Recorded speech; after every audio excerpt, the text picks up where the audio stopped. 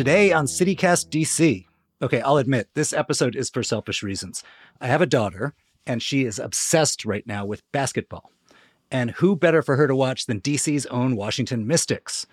But I think that being a fan is kind of a skill. You got to do it right. So I asked Just Women's sports editor Kate Yanchulis how a true fan is supposed to root for the 2019 WNBA champs.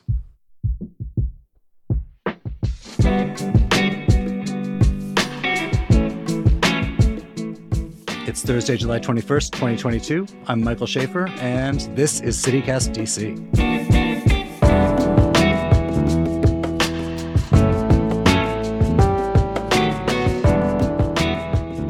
Kate, tell us a little bit how you got into following the Mystics.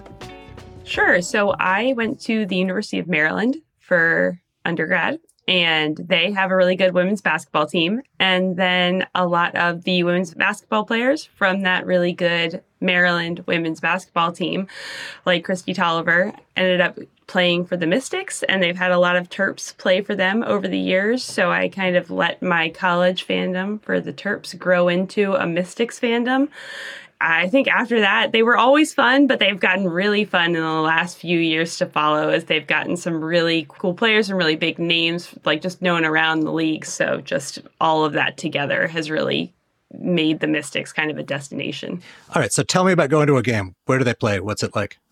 So they play at Entertainment and Sports Arena, which is a dedicated arena for the Mystics. And just the fact that they have somewhere that they get to play almost all their games. They'll play a couple games a year at Capital One Arena, but they really have made it their home court and their home atmosphere, which I just think makes it a really great place to go and see a game because you're not feeling like you're in this venue that's not built for them, which I think as someone who had been to games at Capital One Arena and now has gotten to see them play at Entertainment and Sports Arena, you can just really tell that the fans who are there and the atmosphere there is built for the Mystics. And this is like on the St. Elizabeth's campus?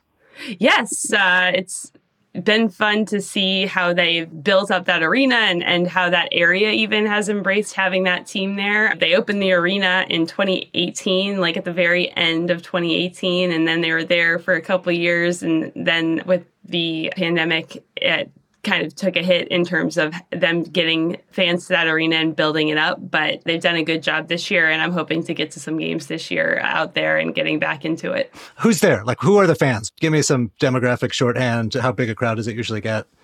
Yeah, so it's a little more than 4,000 seats in the arena. And I would say it can really depend on when you go to a game. I think there are the diehard Mystics fans that are going to try to get out to every game. I think they've done a good job, and they've been continuing to try a good job of doing outreach to the community that's local to St. Elizabeth's and like that specific area in Congress Heights and getting fans from that community. There's always, especially on weekends or like they'll do like day games, local like camps or basketball teams, like local girls basketball teams, local kids basketball teams who will go as sort of like a field trip to get to see these players that they aspire to be one day. And then, that just in terms of a WNBA fan base, you're going to get more women fans than men's fans. And so you're just seeing a really diverse group of people too, just in terms of race, sexuality. It's really a welcoming atmosphere for everyone. Are there like little boys there at the game or just girls? There definitely are. And I've really enjoyed seeing like Bradley Beal, for example, for the Wizards is a huge supporter of the Mystics, and he is at the games all the time, and he will bring his children, his sons, to the game.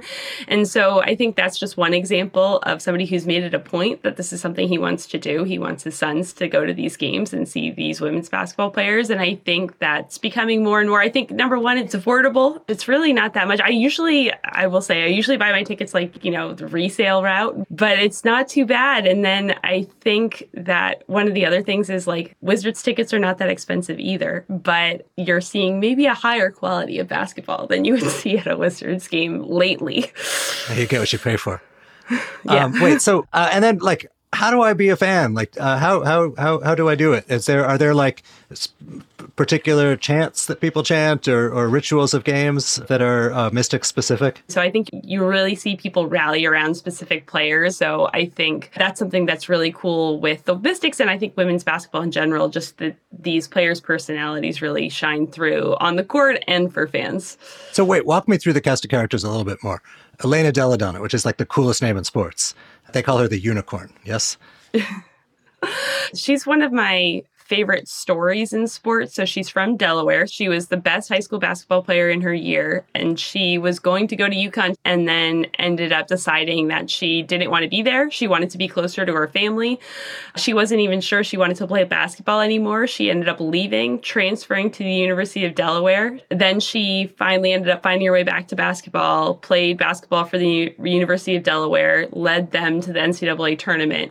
Didn't win any national championships, and then she ended up getting drafted by the Chicago Sky. She's won now 2 at WNBA MVP award, got traded to Washington. She wanted to be closer to her family, who's still in Delaware. And she now lives in the DC area. She won an MVP with the Mystics. She won a championship with the Mystics, and I just love her whole story. Natasha Cloud is maybe the most vocal player on the team, which as a member of the sports media makes her one of my favorite people, because she is just willing to tell it like it is on a lot of social issues, on WNBA issues. There was a lot of talk this year about the WNBA players and teams when they fly to their different games. They have to fly commercial. It's one of the rules of the league. The owners are not allowed to charter flights for players. So they specifically have to, like, if you get on a flight from DC to Chicago, you might be sitting next to Natasha Cloud, because that's how they have to fly to games. And these are, just to be clear, these are still very, very tall people. Right. Yeah. So, right. They're allowed to fly Comfort Plus or like Economy Plus, but they are not allowed to, like, if they want to fly first class, they will have to pay for first class tickets. And there definitely are players who do that. You know, some of the really tall players in the league say they have to do that. And so Natasha Cloud ended up testing positive for COVID after some of these flights. And she was speaking out about the dangers, essentially, of having these players just constantly flying these commercial flights and still having the dangers of COVID, in addition to kind of the discomfort that they would feel. And so anyway, she's just always opinionated. She's always willing to share her opinion and to, like, keep it real. And that's with the media, on social media. After the most recent mass shootings, really, she was, again, just a really strong voice across the entire WNBA. So she just makes it really easy to root for her. All right. So that's who we're supposed to love. But of course, you know that part of being a fan is we got to hate the same people. Who are our rivals? The WNBA is so small, so I feel like there are sort of rivalries wherever you turn. The Mystics beat the Connecticut Sun in the WNBA finals in 2019. The Sun are really good again this year. They're leading the East right now. And so I think both of those teams feel like they deserve to be the top dog in the Eastern Conference. And so that's going to be fun to watch them battle back and forth all year. The Seattle Storm beat the Mystics in the WNBA finals in 2018. So I hate those guys. The year before the Mystics won, the Seattle Storm beat the Mystics in the finals. And the Seattle Storm are, again, a team that's kind of a perennial powerhouse. They're good every year. They have Sue Bird, who's a well-known name in the league, Breanna Stewart, and again, another well-known name. They've got a lot of star power as well. So even though it doesn't happen that often, I always like to have the idea of, like, the Washington team from the West Coast, the Seattle Storm, and the Washington team from here. I just feel like that there should be more rivalries. Maybe I'm just trying to push that, but I think that's so fun. All right, so you've hit a little bit of history of the team. They won the championship in 2019. Can you give a thumbnail history for us? Sure. So the Mystics, the longtime joke of fans of the team was that if you would go to Capital One Arena, there was Mystics attendance banners. The Mystics would win, like, the WNBA average attendance for, like, years. They would have the highest average attendance in the WNBA, which is great. That's a great thing to have. But they would hang the banners in the rafters and everybody would make fun of them because they had never won a championship. They just had attendance championships, but not real championships. And so that was kind of the case for them for a long time. It was just people liked them. People liked going to their games. They had a fun atmosphere. They even had good players, but it was just they could never quite, like, put it all together. And so that's what's been really fun to see in, like, the last, like, 5 years. They've gotten these really good players. They've developed really good players. They've come into their own in terms of having the Elena Delle Donnes and the Natasha Clouds, and they've been able to get it all to gel together. And so if you're getting on the bandwagon now, it's not a bad time. Oh, and they won this championship but never had a parade. Is that right? Yeah. Oh, so yeah, that was another thing. They had their championship run in 2019 was at the very end of September, beginning of October, which if you were a DC sports fan and you remember, the end of September and the beginning of October in 2019 was also when the Nationals were about to go on their World Series run. And I am a big Nationals fan as well. I just have the good luck to be a Mystics and a Nationals fan. So I ended up going to WNBA Finals game in 2019, late September, early October. I got to follow the Mystics as they won their WNBA championship, and then I got to keep going and follow the Nationals as they won their World Series. But because all these celebrations were happening around the same time, the Nationals got to have their championship, and the Mystics were like, oh, the players had to scatter across the globe, essentially, like very quickly after they won.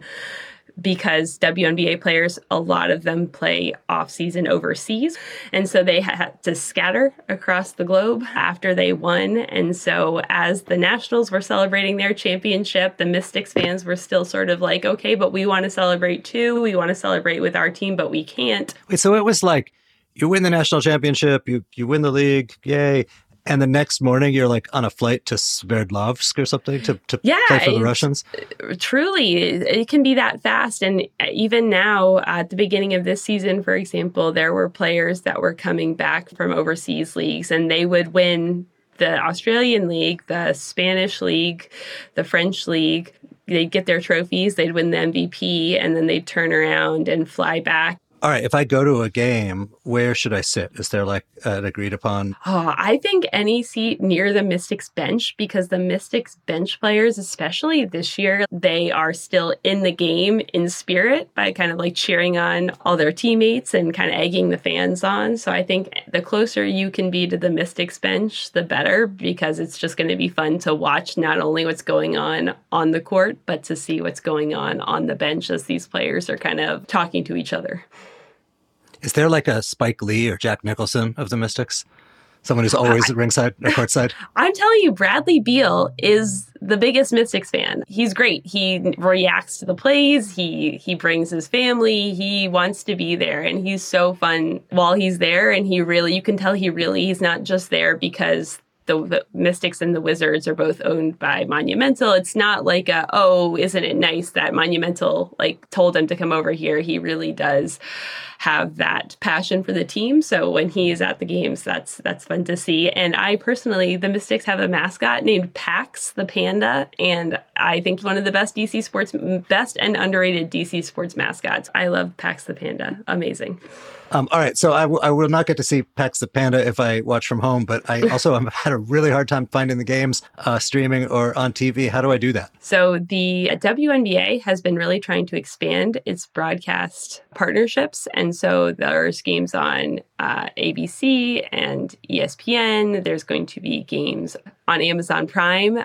So that being said, it can be a little complicated to find the games. I will say that the Mystics and Monumental, which owns the Mystics, try to make it easy. If you go to the Mystics website and go to kind of where the broadcast is, it will say where it's streaming or where it's being broadcast to try to help you out.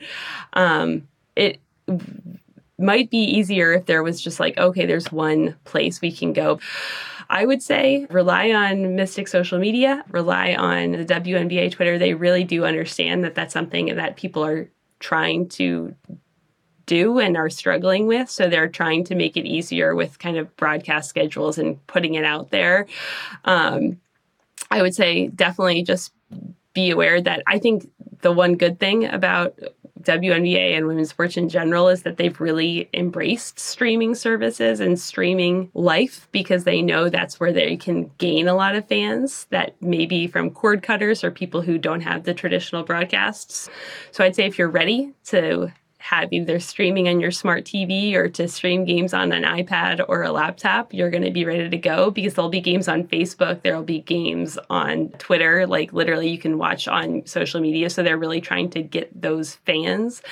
And so I think, yes, you're going to have to maybe find them in a couple different areas, but if you're willing to kind of just follow the right social media channels that will tell you where to go, you will, from there, have an easier route to find them. Dig it. All right. So wait, where are we in the season? Just so I know. So we are nearing the halfway point. The season started in mid-May, and then the season runs through mid-August, the regular season, and the playoffs will start after that. Excellent. All right. Well, listen, this was awesome. Thank you so much for telling us about how to be a Mystics fan. This was really cool. And maybe I'll see you at a game. Gosh, I hope so. Yeah, I've been meaning to get to one all season. And now that the summer's upon us, I think it'll be a little easier for me to get out there. So I am very excited. Right on. And now for some quick news. We have stories for you related to the fact that it is Disability Pride Month. There's going to be an event at MLK Library tomorrow and Saturday all about smart homes, which sounds fancy, but it's really just about using tech to make everyday activities a little easier, especially for people with disabilities.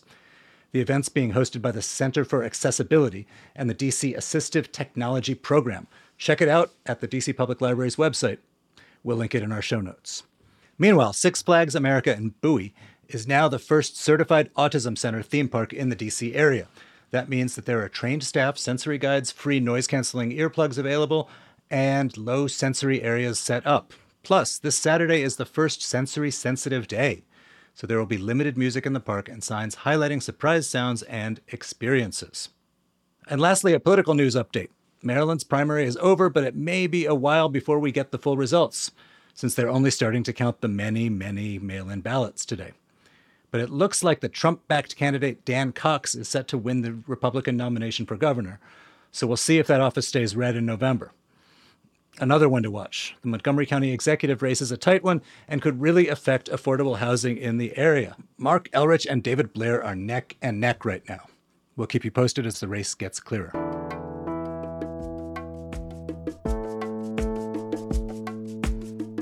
That's all for today here on CityCast DC. Our lead producer is Priyanka Tilve, our producer is Julia Karen, our newsletter writer is Kayla Cote-Stemmerman, and our hosts are Bridget Todd and me, Michael Schaefer from Politico.